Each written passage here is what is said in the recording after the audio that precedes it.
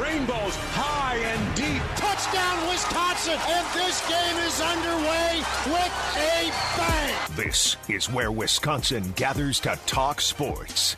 Packers, Brewers, Badgers, Bucks. The Wisco Sports Show is on the air. Here's your host, Grant Bills. Well, it's 2020, which I don't think I need to remind you. Don't think I need to explain to you how just miserably, terribly awful this year has been, right? It's the year of a pandemic. The pandy, as I like to sometimes lightheartedly call it, although that seems a little bit insensitive given what's going on in our state right now. So for the time being, it is the pandemic. I'm not going to call it the pandy. We've had bad race relations, a really polarizing election. It sucks. And even on sports radio. And sports radio is like the most fun thing in the entire world. I love sports radio. It's a blast. We sometimes have to tackle the tough issues of the day as well. Got to talk about the news, right? Especially before we get to the fun stuff. Got to eat our veggies before we can eat dessert. The big news of the day today, the NFL has a little bit of a COVID issue, which isn't all that shocking. Very similar to in baseball. If you're not in a bubble, it's going to become a problem. It's not a question of if, it's a question of when. And the when was, well, about through week 4. The NFL, give them credit, made it longer than Major League Baseball. Major League Baseball made it through their first weekend. The Marlins story broke, I think, Monday morning after the season started on Thursday and Friday. The NFL made it a month, so they can pat themselves on the back for that, unlike Major League Baseball. We'll start with the news before we get into the fun topics. We're going to talk Badgers, Brewers, a whole lot coming up in the next hour. You're going to want to be here. It's the Wisco Sports Show. My name is Grant Bills, and I am glad you've tuned in. I'm glad you're hanging out. And if you are tuning in on our fine affiliate in Madison, The Zone, welcome to the show. We have a lot of fun here. We like to be sarcastic. We like to complain. We don't like to take anything too seriously except for serious news like the news we're about to discuss. But I'm glad you're checking out the show, even if it's just for a couple of minutes on your drive home. I'm glad that if you're living in Madison, you're checking it out. We're actually going to talk Badger football for the first time on this show in like a month. We're going to talk about Badger football coming up next, and I'm very excited about that. Little chatter about the quarterback conversation, so we'll get to that. We'll also talk about the Brewers. Speaking of complaining, we'll have a discussion about their payroll, and we'll have a little bit of positive news coming up before 6 o'clock. But before we do all of that, we got to talk about the big news of the day, and if you want to join me, you can, 608-796-2558. Shoot me a text or shoot me a tweet at Wisco Grant on Twitter. You can follow me there. So even when I'm not on the air, we can still bellyache and complain and go back and forth about things that don't matter because that's what Twitter is for. So follow me there at Wisco Grant. Before we get into the fun stuff, let's do some housekeeping. The NFL, like I said, was always going to run into this problem. This was not an issue of if. This was always an issue of when. Same thing in Major League Baseball. If you're not going into a bubble, this problem is going to come up at some point. And this NFL season has been a blast. Like, they have done a good job up until this point. The games have been awesome. The stories have been awesome. We already have a coach fired, and somehow it's not Adam Gase, which blows my mind. We've already had a coach fired. We've had a quarterback change in Chicago. We have another one in Washington. Like, this season has been awesome. And of course, it helps the Packers are 4-0, and they whooped up on the Falcons on Monday night to go into the bye on a high note. What a bummer that would have been if the Packers lose on Monday night and they end up going into the bye on a sour note after starting 3-0. No. We're not having a rehash, a Week 4 upset like we had in 2019. Matt LaFleur in year 2, Aaron Rodgers in year 2, going into the bye on a high note and carrying that momentum into their 2-week stretch where, they're on a break, but they have to stay in Green Bay. Aaron Rodgers said in his press, he's like, it sucks. It sucks that we have to be here. Hopefully they can use it productively. Hopefully they stay safe because Brown County isn't exactly the place to be right now if you're trying to avoid COVID. This season has been awesome so far, but this was always going to happen. This problem was always going to come up. And it's on the NFL to respond the way that Major League Baseball did, respond swiftly, decisively, and be able to adapt, react, and overcome as the circumstances change. What I don't love about what I've seen in the last couple of days is the NFL seems to be improvising a little bit. They seem to be flying by the seat of their pants, which, okay, you need a little bit of that because this is a pandemic and it's something we've never experienced before, at least through the lens of professional sports. It's never something that Roger Goodell's had to deal with. So there needs to be a certain aspect of improvisation, but you also need to seem like you have a plan. And I don't know if the NFL does. Now, they'll extend the season as long as they need to. Week 18, Week 19, they'll do 25 weeks of this if they have to make sure they get all these games played and they get into the postseason. But I don't know if they have a rock-solid plan right now. The news of the day, the Titans are up to 22 positive tests. This saga started back on September 24th. Very similar to the Marlins and the Cardinals in the way that it was just a positive test or two at the beginning, but slowly grew as the days passed. More cases came up, another positive, another positive. Today, not just the Titans, but the Patriots' Stephon Gilmore test positive. I think that might have been yesterday, actually. And then Cam Newton and a practice squad player have also tested positive. The practice squad player's name is Bill Murray, which I know this is no laughing matter, but that is an awesome name. And finally, the Raiders have a defensive tackle that's tested positive, placed on the COVID list today. So that's the news, and I don't want to dwell on it, and I don't want to be doom and gloom, and I certainly don't want to spoil sports radio and take away what I'm sure most of you use as an escape to talk about the pandemic that's thrashing our state right now. So that's the news. Let's not dwell on it, but let's talk about maybe what the rest of the NFL season looks like. A positive, something good to talk about. The Chiefs have yet to have a positive test, which is great news. And it's great news that comes just 2 weeks after the Titans and the Vikings faced a very similar situation, right? The Titans test positive after the game was played. Vikings fans were like, oh boy, hopefully no Vikings caught it. Hopefully it didn't make the leap during the game. And then it played out over the next week and no Vikings came down with it, which is awesome. And it bodes really well that even if a positive test is able to slip through the cracks and somebody with COVID, albeit symptomatic in the case of Stephon Gilmore on Monday night, even if a positive test is able to squeak through, the chances of that positive test jumping from one team to another over the course of a 60-minute football game, rather low, especially outside, right? Or in a huge cavernous place like US Bank Stadium or the Superdome or whatever. Pick a huge inside stadium in the NFL. That bodes really, really well. Now, I think the NFL is going to pivot, and I think at some point they're going to tell teams, look, you can't shake hands after games. Can't swap jerseys, can't hug, can't take pictures and have, big photo ops. Like, no, we're not doing it. It's too risky, especially after that picture was circulating today of Patrick Mahomes dapping up Stephon Gilmore, right, cheek to cheek, face to face as they give each other a little hug. It's like, ooh, that's the biggest star in the NFL, other than, of course, Josh Allen, who is, just setting the NFL world ablaze right now. No, Patrick Mahomes is the star of the NFL right now. The reigning Super Bowl MVP, the one-time MVP a year ago before he got hurt in his first year as a starter. Protect him at all costs. And the NFL is probably going to make a change after that picture today circulates of Stephon Gilmore and Patrick Mahomes dapping it up after the game, and then Stephon Gilmore in the next 24, 48 hours ends up testing positive, right? That's probably a change they're going to end up making. Since Monday night, the Chiefs have no positive tests, right? And I refreshed it at the beginning of the show. I don't need to check right now. I think I would have seen it over the last commercial break when I was cruising Twitter a little bit. Like, this is awesome news that the Chiefs can go along, go about their business, and even if a couple Patriots test positive, the rate of transmission during a football game, even though it's a physical sport, even though they're running around with each other, it seems rather low when the time of exposure is brief in little short stints, play to play, and the game is played outside. That's a positive development. That's good news. And it's a rehash of what happened with the Titans and the Vikes 2 weeks ago, right? The Vikings came away scot-free after the Titans test positive. Now, these outbreaks are forcing the NFL to impose some stricter guidelines. Tom Pelissero did a pretty good job reporting today that the NFL put out a memo and passed along all of these new bullet points, or doubled down on bullet points that they had already sent out, right? Surveillance video of facilities. That's a huge selling point. That's actually the first thing that was mentioned in this memo that the NFL sent out. It was actually last night, 20 hours ago now. That was when it was reported. Yeah, each NFL team is going to be required to keep surveillance video of their entire facility, their meeting rooms, their practice fields, their strength and conditioning center, like their weight rooms. Need to have everything on video because the NFL needs to check in and make sure that protocols are being followed. And if not, teams get punished. So surveillance video of facilities, a big selling point right now and a big bullet point as part of the NFL's reaction to all these positive tests. You want to make sure everybody stays spaced out. Not too many people are in each room, a meeting room here or a weight room here. Stay spaced. Follow the guidelines. It's not just 6 feet, right? Like that's not the magical number. Ideally, you'd even be farther apart than that. The NFL wants to double down and make sure teams are following that guideline. Scheduling was a big selling point in this memo, the new protocol, saying, hey, you need to set up your practice and your day-to-day operations and your travel in a way that keeps one group away from the other, keeps the cornerbacks away from, the running backs and the linebackers away from the quarterbacks, and on and on and on, right? Now, naturally, at some point during practice, these groups are going to bump into each other. But throughout the rest of the day, when teams are on break, when they're eating, when they're in a meeting, when they're game planning, when they're watching film, when they're in the ice bath, right?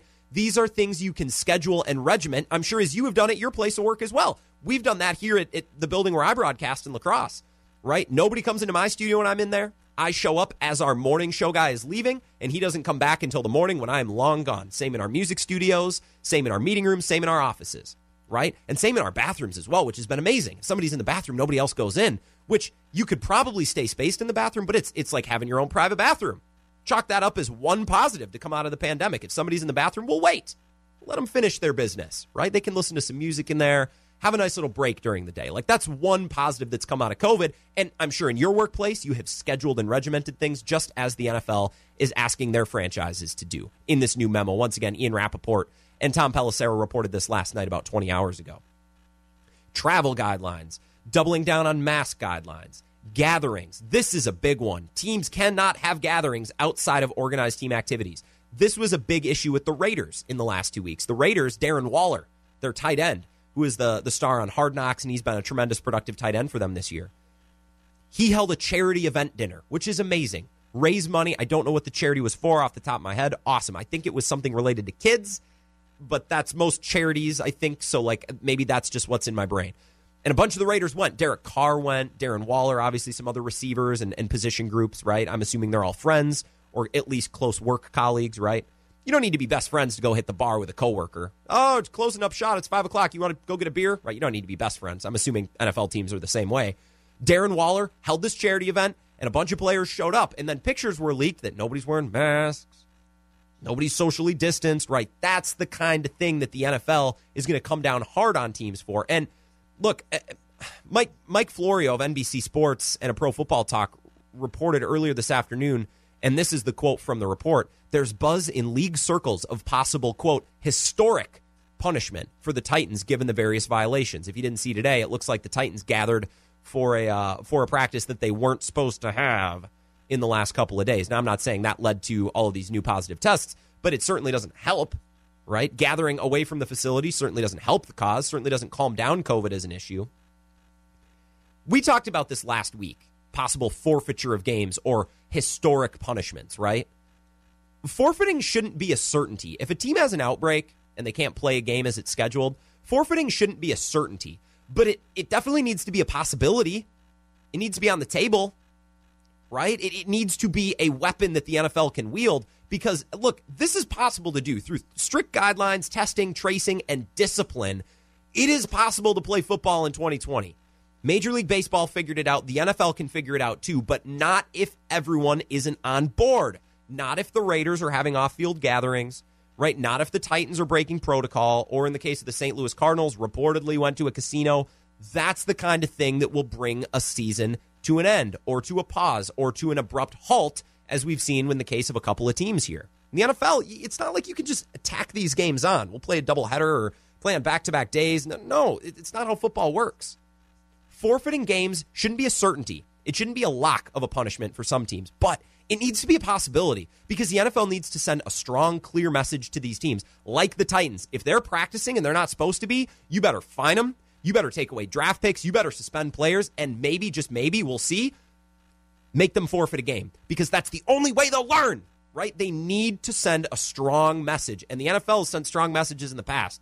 Right? It wasn't really even proven that Tom Brady deflated footballs, although I can't stand Tom Brady, so I'm going to go with the narrative that he absolutely did. He's a cheater, right? He's a system quarterback, all that stuff. The NFL really didn't even have strong concrete evidence that Tom Brady 100% deflated footballs, and that led to a competitive advantage. They suspended him anyway. The NFL is no stranger to arbitrary punishment and hard arbitrary punishment. If there was ever a time for arbitrary punishment that's kind of created and engineered on the spot, this would be the time. You want to force the Titans to follow the rules? Well, hey, how about you forfeit that game against the Pittsburgh Steelers and we take away your third-round pick next year? Yeah, go practice when your facility's shut down now. Do it again, we'll take away your second-round pick. Forfeit another game. And I like Mike Vrabel. I think he's a really good leader, and what I heard from him after this outbreak was announced, I thought was a really good sign. Right? And I thought some quotes from players and the messages coming from Tennessee, I thought it was all a great sign, and I loved it. But it only takes a few. It actually only takes one.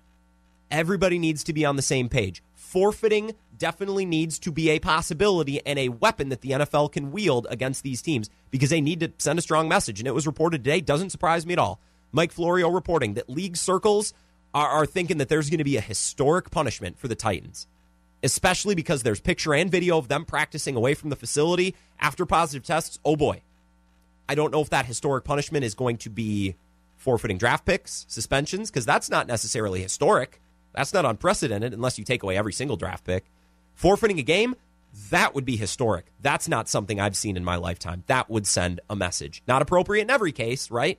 Say Cam Newton got sick at the front gate of the facility, right? The security guard had it. Well, that's not Cam's fault, right? The Patriots shouldn't have to forfeit for that reason, but the Titans, if it comes out that they went to a casino or, as it's been reported this week, that they practiced when their facility was closed, well, okay, what do we think about forfeiture? Because that's a weapon the league should be able to wield. That's a message they want to send. All right, that's the news of the day. Let's move on. Let's talk about the Wisconsin Badgers. Big Ten football is going to be back before you know it. And finally, I can get excited about college football because without the Big Ten, I'm not going to lie, it's kind of lost its luster for me. I haven't exactly been watching a lot. So it'll be great to have the Badgers back, the Big Ten back, and we'll get into that conversation coming up next here on the Wisco Sports Show. It's a slow news Wednesday, and I'm a big newspaper guy. I like reading a newspaper a couple times a week in the morning when I have my coffee. So what I do is I find my favorite headline, or the headline that jumped out for me so far this week, and it is about the Brewers. So we're dedicating our Slow News Wednesday to talk about David Stearns and company. Now, if you're new to the Wisco Sports Show, you got to understand a couple of things here. I have a very specific set of greatest hits that I like to go back to again and again and again. Craig Counsell is the greatest manager ever to manage the game of baseball. Paul Chryst is the best coach to fit UW. Like, you could not find a better coach in the entire country to fit UW-Madison than Paul Chryst. So I'm a big Craig Counsell guy. I'm a big St. Paul guy. Brian Gutekunst is brilliant, and he got a UWL education. Go Eagles. That and the Brewers are cheap. That would be that would probably be the fourth or fifth track on my greatest hits album.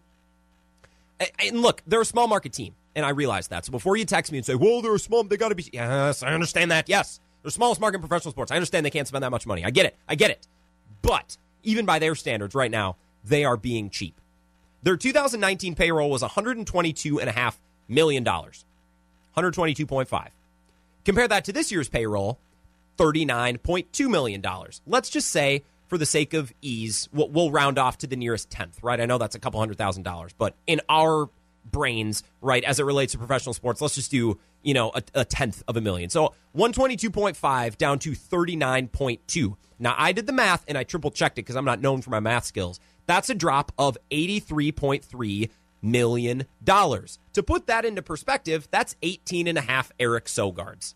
You signed for 1 year, $4.5 million. So the Brewers shed payroll worth 18 of Eric Sogard's contracts. Actually, 8.5, so you get half a bat of Eric Sogard as well if you were to cash that in. The payroll difference between 2019 and 2020 of $83 million is greater than the total payroll of all but 3 MLB teams. Now, granted, payroll took a dip in 2020 because it's a short season, it's a COVID season, but the Brewers' drop in payroll, which is $83.3 million, is greater than the payroll of every team except New York, LA, Boston. What's new? At least the Red Sox stink, right? At least they're paying a lot of money for a team that's no good. The thing is, 2019 wasn't even a huge outlier. $122.5 million. It's not like they tripled their normal payroll. Like, their average payroll since 2015, excluding 2020, because everybody's payroll is down, their average payroll since 2015 is $88 million. They cut that in half. They went down to 39.2. By the way, all data is from Spottrack.com, which is universally accepted, and those numbers are actually kind to the Brewers based on some other sources that I looked, but I stuck with Spottrack because that's normally what I do for our financial discussions, our certified public accountant type conversations on the Wisco Sports Show. Going into 2019, the Brewers slashed payroll, right? That is pre-COVID, or I guess going into 2020. Slashed payroll. That is COVID, okay. They take a huge step back offensively. And when they slashed payroll from $122 million to $39 million, that wasn't to do with COVID. COVID hadn't hit yet. So they slashed payroll, pre-COVID, mind you, and by a result, the offense takes a huge step back. Huge step back. Okay. Granted, 1 year is only 1 year. Right, 1 year should not decide whether a general manager is any good or not. It shouldn't decide whether a team is cheap or not. It's only 1 year. But the way that I see it, and if you disagree, please, 608-796-2558. the way I see it, the Brewers have the pitching to contend. Right? Does anybody disagree? Corbin Burns, Brandon Woodruff. I think Adrian Hauser is going to be a solid 3 in that rotation next year. Their bullpen has Josh Hader, Devin Williams, and Corey Knebel, who hopefully comes back next year and better than ever. And I think Drew Rasmussen is next in line to be one of these great developing relievers. Oh, yeah, and by the way, Craig Counsell is such an amazing manager that whatever extra relievers you give him, he will put them in the perfect position to succeed as well. The Brewers have the pitching to contend. And isn't that what we've always wanted? Isn't that what we've always asked for? We need the pitching. I hear about it every damn day on the Bill Michaels show for the last 10 years. In fact, Bill Michaels is probably talking about it right now. He's probably sitting in his tiki bar with his dogs talking about how the Brewers need to make a trade for that ace. Need to go out and get an arm, right? This is what we've been talking about for 10 years. Ever since that run in 2011 when they actually forked out to get Josh Greinke and Sean Markham and Randy Wolf. And yeah, I know they went and got Kyle Loesch eventually too, but the Brewers have needed pitching. That's always what we've looked for, right? And they have it. They finally have the pitching, bullpen and starting pitching. And the way I see it, the Brewers spend a little money, make some trades, go get some bats, and go chase a chip. Like, go win a World Series. That's what I see right now. You got the manager, you got the pitching, you have the MVP in Christian Yelich, who we all expect to be better next year than he was this year. Go get the offense, go get the bats, and let's go chase a chip next year, Brewers fans. Like, that's what I'm feeling, right? Awesome. Okay. So I open up the newspaper on Tuesday morning, take my nice morning walk to Quick Trip, buy a newspaper, stick it in my back pocket, walk back to my apartment, open up the sports page, and shout out Steve McGargy of the Associated Press, who is our superstar, our featured author on this week's Slow News Wednesday. I'm thinking, hey, let's go chase a chip, right, Brewers? No. The headline, payroll uncertain in 2021. Damn it! Like, really? Look, I understand you have all the excuses in the world, right? You fixed up the spring training facility. That cost money. We operated in the red last year. Yeah, I get it. That cost money. We just paid Christian Yelich. Okay, great. Are we never going to spend money ever again because we signed one player? And now they have COVID. Now they have COVID to deal with.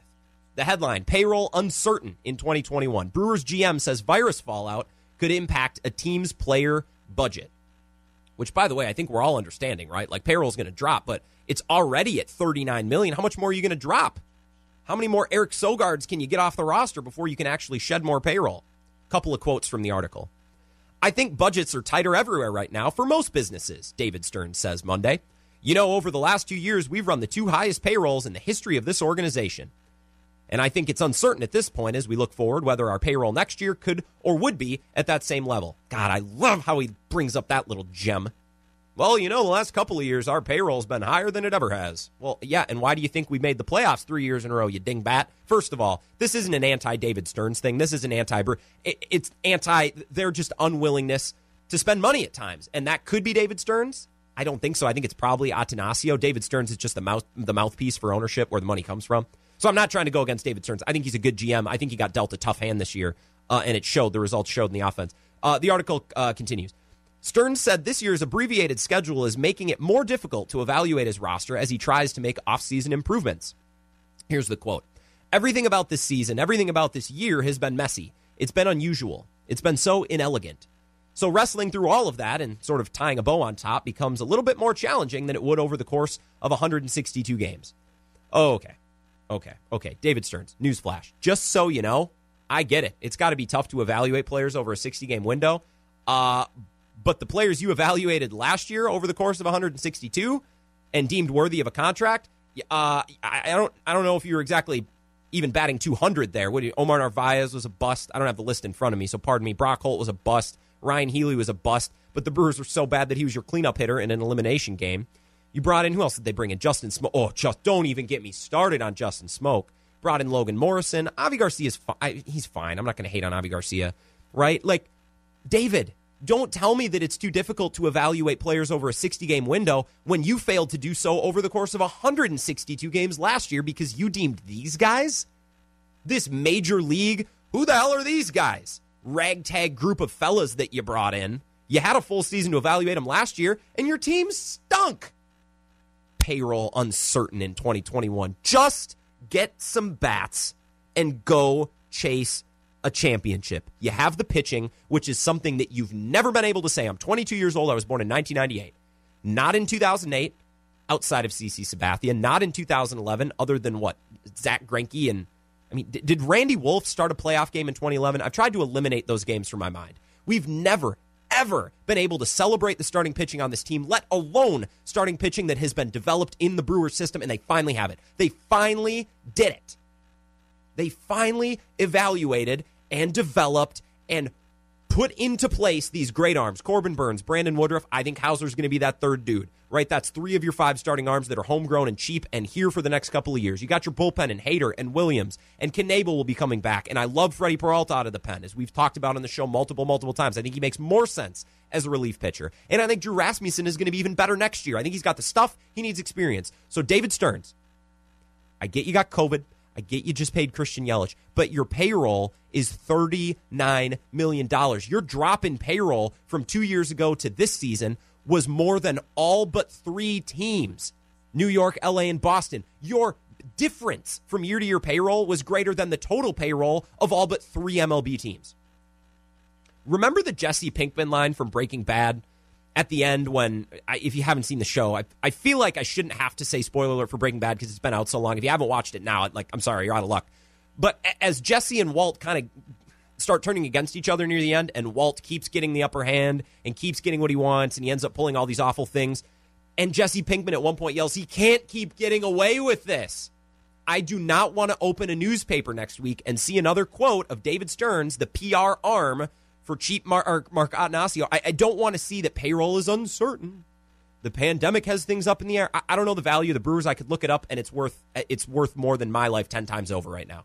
Right? It's not like these baseball organizations and franchises are going to go under. They're a factory to print money, and next time I go to a Brewers game, I'm going to spend $70 on food and beer.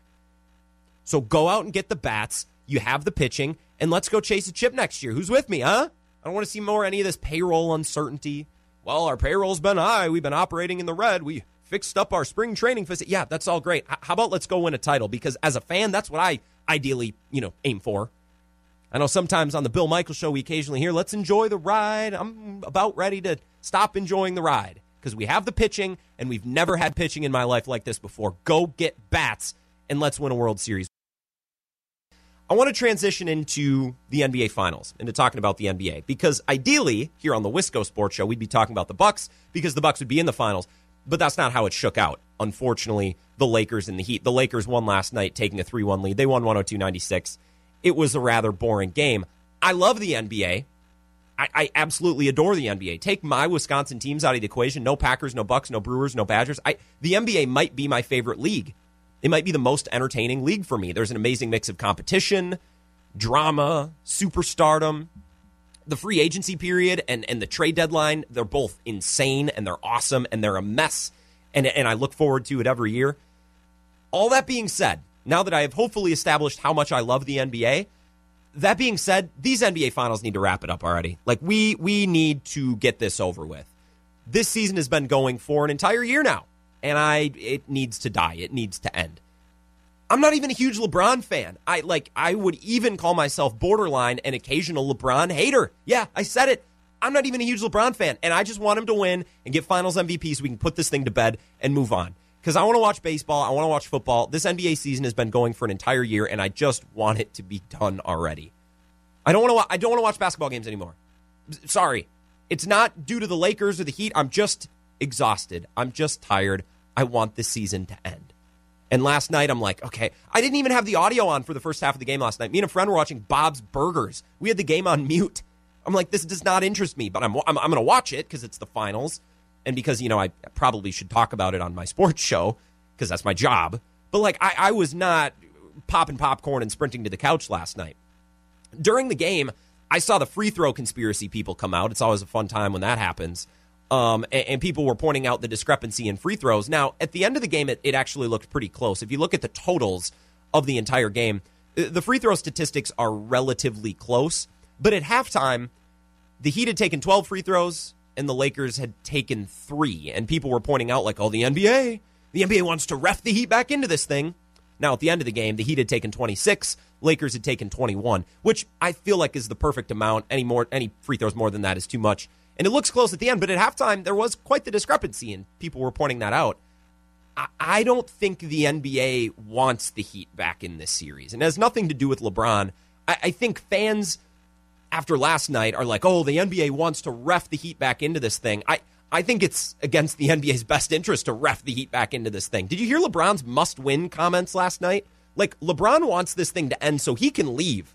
Like, everybody wants this thing to end. This was LeBron talking about how it's a must-win game. Yeah, LeBron, it's a playoff game. Of course it's a must-win. But he went out of his way to talk about it and point out, like, yeah, we need to win and wrap this thing up. When I woke up from my nap this morning after our team meeting, I just felt that vibe. I felt that pressure. I felt like for me personally, this was one of the biggest games of my career. And just wanted to relay that message to my teammates, the type of zone I was in, the type of moment it was, because I just know how great of a team that we're playing against. And after the Game 3 win, that confidence that they had, that they still have, even after tonight's loss, they're just a gritty, so damn well-coached team. But I feel like if we want to be a championship ball club, if we really want to be a championship team, then we gotta have that same grit and that same attitude. So I'm just my mindset, kind of still in it. Obviously, it's my mind kind of working right now. So LeBron is saying, yeah, that's a must-win game, which in a playoff game kind of goes without saying. But even he's like, hey, we need to wrap this up. And did you see his interview after the game with Rachel Nichols? The man's had just won a playoff game, and LeBron's like, yeah, thank you very much, as he walks away. Like, he was there for the absolute minimum amount of time. Like, these players won out, and I think fans won out as well. Honestly, the bubble games, the play-in games, and the first round, I had more fun during that than right now. I had more fun in the first round of the postseason. I had more fun watching the Kings and the Suns battle to the death to try to make it into the postseason. I had more fun then than I'm having now. And maybe that's because the NBA just returned and it was novel in a way. And I do like quantity over quality, right? There's a certain March Madness aspect where it's like, I want as many games as possible rather than one or two games that are supposed to be good, because I want to flip around and watch multiple games, have games on all day, rather than putting all my eggs in one basket. Yeah, Duke UNC is awesome, but if Duke blows them out and the game sucks, I have no other game to turn on. So I think there is a March Madness aspect that really drew me into that first round and into the play-in bubble games. And I think that first round also gave the small markets hope. There was excitement for the underdogs, the Suns and the Blazers, and the Magic even won the first game of the series against the Bucks. Like that was awesome. And that was more like the March Madness, like I said, or more like the NFL, where every team feels like they have a chance to win it. When the Lakers inevitably win, and they will, we'll talk more about how this is really stupid. Like, the Lakers winning the finals is it will be the least enthusiastic you'll ever hear me on the radio. Like, I will be a negative amount of excited when the Lakers win the finals. I'm going to save that conversation for next week, because I want the Lakers to win, and then I want to come in and just have the least enthusiastic show I've ever had. The Lakers won last night, 102-96. I'm not going to break it down. I hardly even care, and I love the NBA. Anthony Davis was great. LeBron was pretty good. Not his best, but didn't need his best. KCP was the X factor. Kentavious Caldwell-Pope, he was hitting some big shots. I guess the Heat lost last night, and this is something I want to ask Justin Garcia, our guest coming up next from the Bucks Radio Network. And we'll talk Bucks, but we'll also talk finals. I guess I want to ask Justin, like, why didn't the Heat just use their culture last night? Their championship, tenacious, nasty culture where they value winning above everything else, unlike most other teams that don't value winning at all. Contrary to popular belief, contrary to what you're told, most NBA teams don't actually like to win. The Heat are one of the few teams that actually value winning. I'm just surprised that the Heat didn't, use their culture last night to win. I thought that would have been a slam dunk, right? Heat need to win, just use the culture that everybody keeps talking about. Well, I got to remember, their culture isn't for everyone, right? I'm sure we've all heard about that, right? The Heat culture isn't for everyone. It's only for guys like Duncan Robinson and Jay Crowder and role players who have no business performing like they did in the postseason, at least in an environment where there's home court advantage, which this year, of course, there was none. I'm just surprised the Heat didn't use their culture because it's so good. I thought that would have powered them to a win, right? Why didn't they just want it more? Why didn't they just try harder? Why didn't they just be more of a dog last night? It was weird. I thought their culture could have carried them to a win. Whatever. We're going to take a quick break. We're going to come back and talk to Justin Garcia, one of my good buddies and a friend of the show. If you're listening to the Wisco Sports Show for the first time this week on our new affiliate in Madison, welcome. Justin is an awesome friend of the show, and I can't wait to talk to him. We're going to talk a little bit about the Bucks, a little bit about Giannis, but mostly we're going to poke some fun at the Lakers and the Heat. Well, because the Heat beat the Bucks, and that's how I sleep at night, is by ripping on Jimmy Butler and company. So we're going to do that coming up next. Take a quick break. More of the Wisco Sports Show with Justin Garcia and me, Grant Bills. Thanks for tuning in. Back in a moment. Justin, first of all, thanks for coming on. I know I reached out earlier today, and I'm glad you could make this work. I love the NBA, as I said. but I've really kind of lost interest in the finals. I think mostly because the season's been going for like a year, and I think we're all a little bit fatigued and we're ready for a true off season. But secondly, watching the Lakers does nothing for me. I've been on this Twitter crusade against Los Angeles, and it's a little bit unfair because they're going to earn this title, but they've done nothing but make bad decisions for the last 10 years. But they fall, ass backwards into LeBron, and they get AD because he was emboldened enough to spurn his team and demand a trade. Like, if the Bucks have a decade like the Lakers just had, I don't even think they're in Milwaukee anymore. Like, I guess sorry if I'm not jumping up and down for the Lakers and their fans, and I'm really not that happy that I have to watch them in the finals. Is that unfair? Well, they did have a decade, really almost 2 decades, like the Lakers did, and they nearly left Milwaukee because of that. I guess the one thing the Lakers did that was right was stockpiling the assets and moving those for Anthony Davis, because as I saw a few people point out as well, look, if you go back to game 2, the Nuggets, when Davis hit the game-winning shot, I mean, that's the reason right there why you go get a player of the caliber of Anthony Davis. That you think back to some of these teams through the years like Boston, to a lesser extent like the Lakers and other teams that just stockpile these assets of draft picks and young players, and they have a war chest of them, and you look at what this team has, and they can, they're going to have all these things that they can turn this into. It ultimately boils down to the number one thing you can turn those assets into is an existing superstar, because with the draft picks and everything else, we just don't know. And you know what Anthony Davis is. So the Lakers did the right thing in saying, okay, all these young players we have, the draft picks that we have, who cares about the future? We're turning it into AD. The Clippers, it didn't work out for as much, but that was the one right move that the Lakers made. And obviously getting LeBron James too, knowing what that means for your franchise. In terms of the series, I mean, I'm kind of in the same boat as you, where last year was really tough to watch the finals just because you were so close as a Bucks fan. This year, you obviously weren't as close, but there's something about it. And look, I don't know if it's just watching in an empty arena, because that does certainly play a small role in it. Yes. I don't know if it's the matchup. And I've seen people make the comparison to, 2004, I think it was, when the Pistons beat the Lakers, in that this Miami Heat team is a lot like that 2004 Pistons team, but it's not. I mean, that Pistons team had Hall of Famers on it. And Chauncey Billups, we may not recognize him and Ben Wallace and even Rip Hamilton and Tayshaun Prince to the caliber they were, but they were there. This Miami Heat team has been a nice story, and Jimmy Butler, I think, has maybe outpunched his weight class at times, but it's nowhere near the talent that you had on that Pistons team. That this is, I guess, what you would point to and say, who knows what the takeaways are, because ultimately a team that was a 5 seed in the East, didn't really have a true superstar, and was basically a team that schemed well and found some advantages and took advantage of those, reached the finals. I mean, that definitely takes away from it. And I do wonder if we would have seen the Denver Nuggets somehow do this 3 rounds in a row and come back from down 3-1.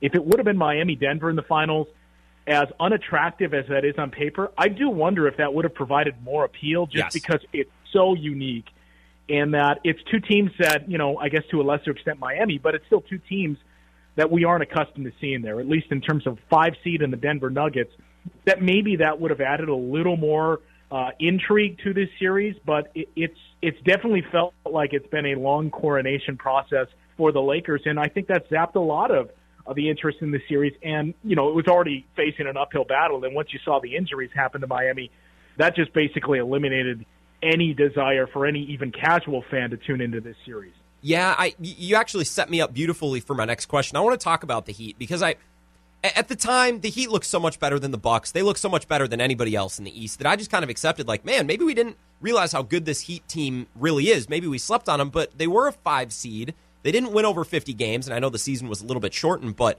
like I think the Heat benefited from not playing road games, even more than a typical 5 seed would. Like, specifically this Miami Heat team, its strength lies in its role players. Jay Crowder, Duncan Robinson, Tyler Hero, who's a rookie, right? And role players typically shrink on the road in the postseason. I remember Charles Barkley talking about that a couple of years ago, and it's always stuck with me, right? The superstars are givens. Road, away, doesn't matter. They're going to show up. What makes the difference for home court advantage is how the role players play. And the Heat's strength lies in its role players. Like, as we do a post-mortem here on the Eastern Conference playoffs, I think if there's a neutral court, it uniquely is advantageous to this specific Miami Heat team. I think that's accurate. I mean, I was wondering how long it would take for this to happen, for me to get sucked into the, well, you know what, maybe it's not time to panic as much as Bucks fans are. Yeah. In that, I think ultimately the way that the Bucks lost was a good thing, in that it's more difficult to convince yourself that we're just, we're on the cusp, and maybe if we did this thing differently, if we run back the same group, we can do this. The way that the Heat beat you was probably needed to see, okay, there are larger changes needed than we may have been willing to admit here. But I do keep going back and forth, where it's the prisoner of the moment thing, where, just as you said, when you watched what happened, where the Heat just systematically picked apart the Bucks, and that series was not close, that it should have been a sweep. And we all kind of said, okay, this team needs some major changes, and we need to do X, Y, and Z. And, hey, Miami is a lot better than we thought. As the playoffs progressed and really watching this series, I mean, seeing some of the Miami players fall back down to earth and seeing Jay Crowder not hit 80% of his shots, you start to realize, okay, Miami was built very well for the bubble. They may not be as good, and this isn't meant to take a knock at Miami because, as we said, they thoroughly outplayed the Bucks. Mm-hmm. They may not be as good as we all left that series thinking. And I start to go back and forth on it as well. I'm thinking, well, maybe this was just a weird year. And I do wonder, not just the Bucks, but how many teams in general are going to look at this and see Miami Heat reaching the finals and seeing them do what they did to a more talented Bucks team, to a more talented Boston Celtics team, especially if they would have made it close, and I guess they still can, but if they could make it close in the finals against the Lakers, to a more talented Lakers team. And how many teams are going to look at that and say, okay, there is still a lot of uncertainty around the cap and our team finances moving forward. Maybe we just run it back. And this is kind of a gap year where we say, let's just try it again. We're hopefully playing on our home courts in the playoffs. This was an ideal scenario for Miami. I wonder, and again, not just for the Bucks, but for the league as a whole, I wonder how much wholesale change we're actually going to see, and how many of these teams, whether it's convincing yourself that it was just the bubble experience, or if it's, quite frankly, a financial decision, how many of these teams are going to say, let's just try it again. Mm-hmm. If it doesn't work in the 2020, 2021 season, that's where, whether it's blowing things up or making more than minor tinkerings, that's where we'll do these changes. And I wish I had a better answer for you, because as I watch the finals more, I go back and forth. Where I still lean towards, I think there are probably more changes that need to be made than just saying, look, if we could have played at home, we feel like we would have beaten Miami. Because if we're being honest, if there was home court advantage, do the Bucks go down 2-0? No. But I'm still not convinced Miami doesn't win that series in 6 games. So I don't really have a good answer, where I think at times maybe we'll see the Bucks run the group back, but then it just sticks with you in the back of your mind where, look, we saw what Miami did rather easily to them. It's not as easy as home court advantage, that there are some changes. Now, maybe those changes are more minor than we thought, but there are some changes that need to be made, and I think that really adds to a lot of intrigue for what do the Bucks and other teams do this fall in the offseason as we move into next season. Well, I think teams will take different approaches, right? The Bucks could say, well, we'll run it back, and the Clippers have already made a decision on their head coach. So I think different teams are viewing this past couple of months a little bit differently, and they're making decisions differently. Justin Garcia from the Bucks Radio Network, just a couple of minutes here on the Wisco Sports Show.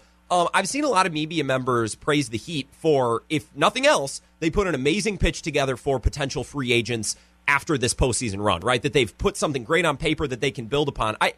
I'm hesitant to buy into that way of thinking, because we always expect these championship windows to stay open for much longer than they do, right? We assume the Heat will be back and they'll get better and they'll push it even farther next year. We thought that about the Bucks last year. We certainly thought that about the Brewers in 2018.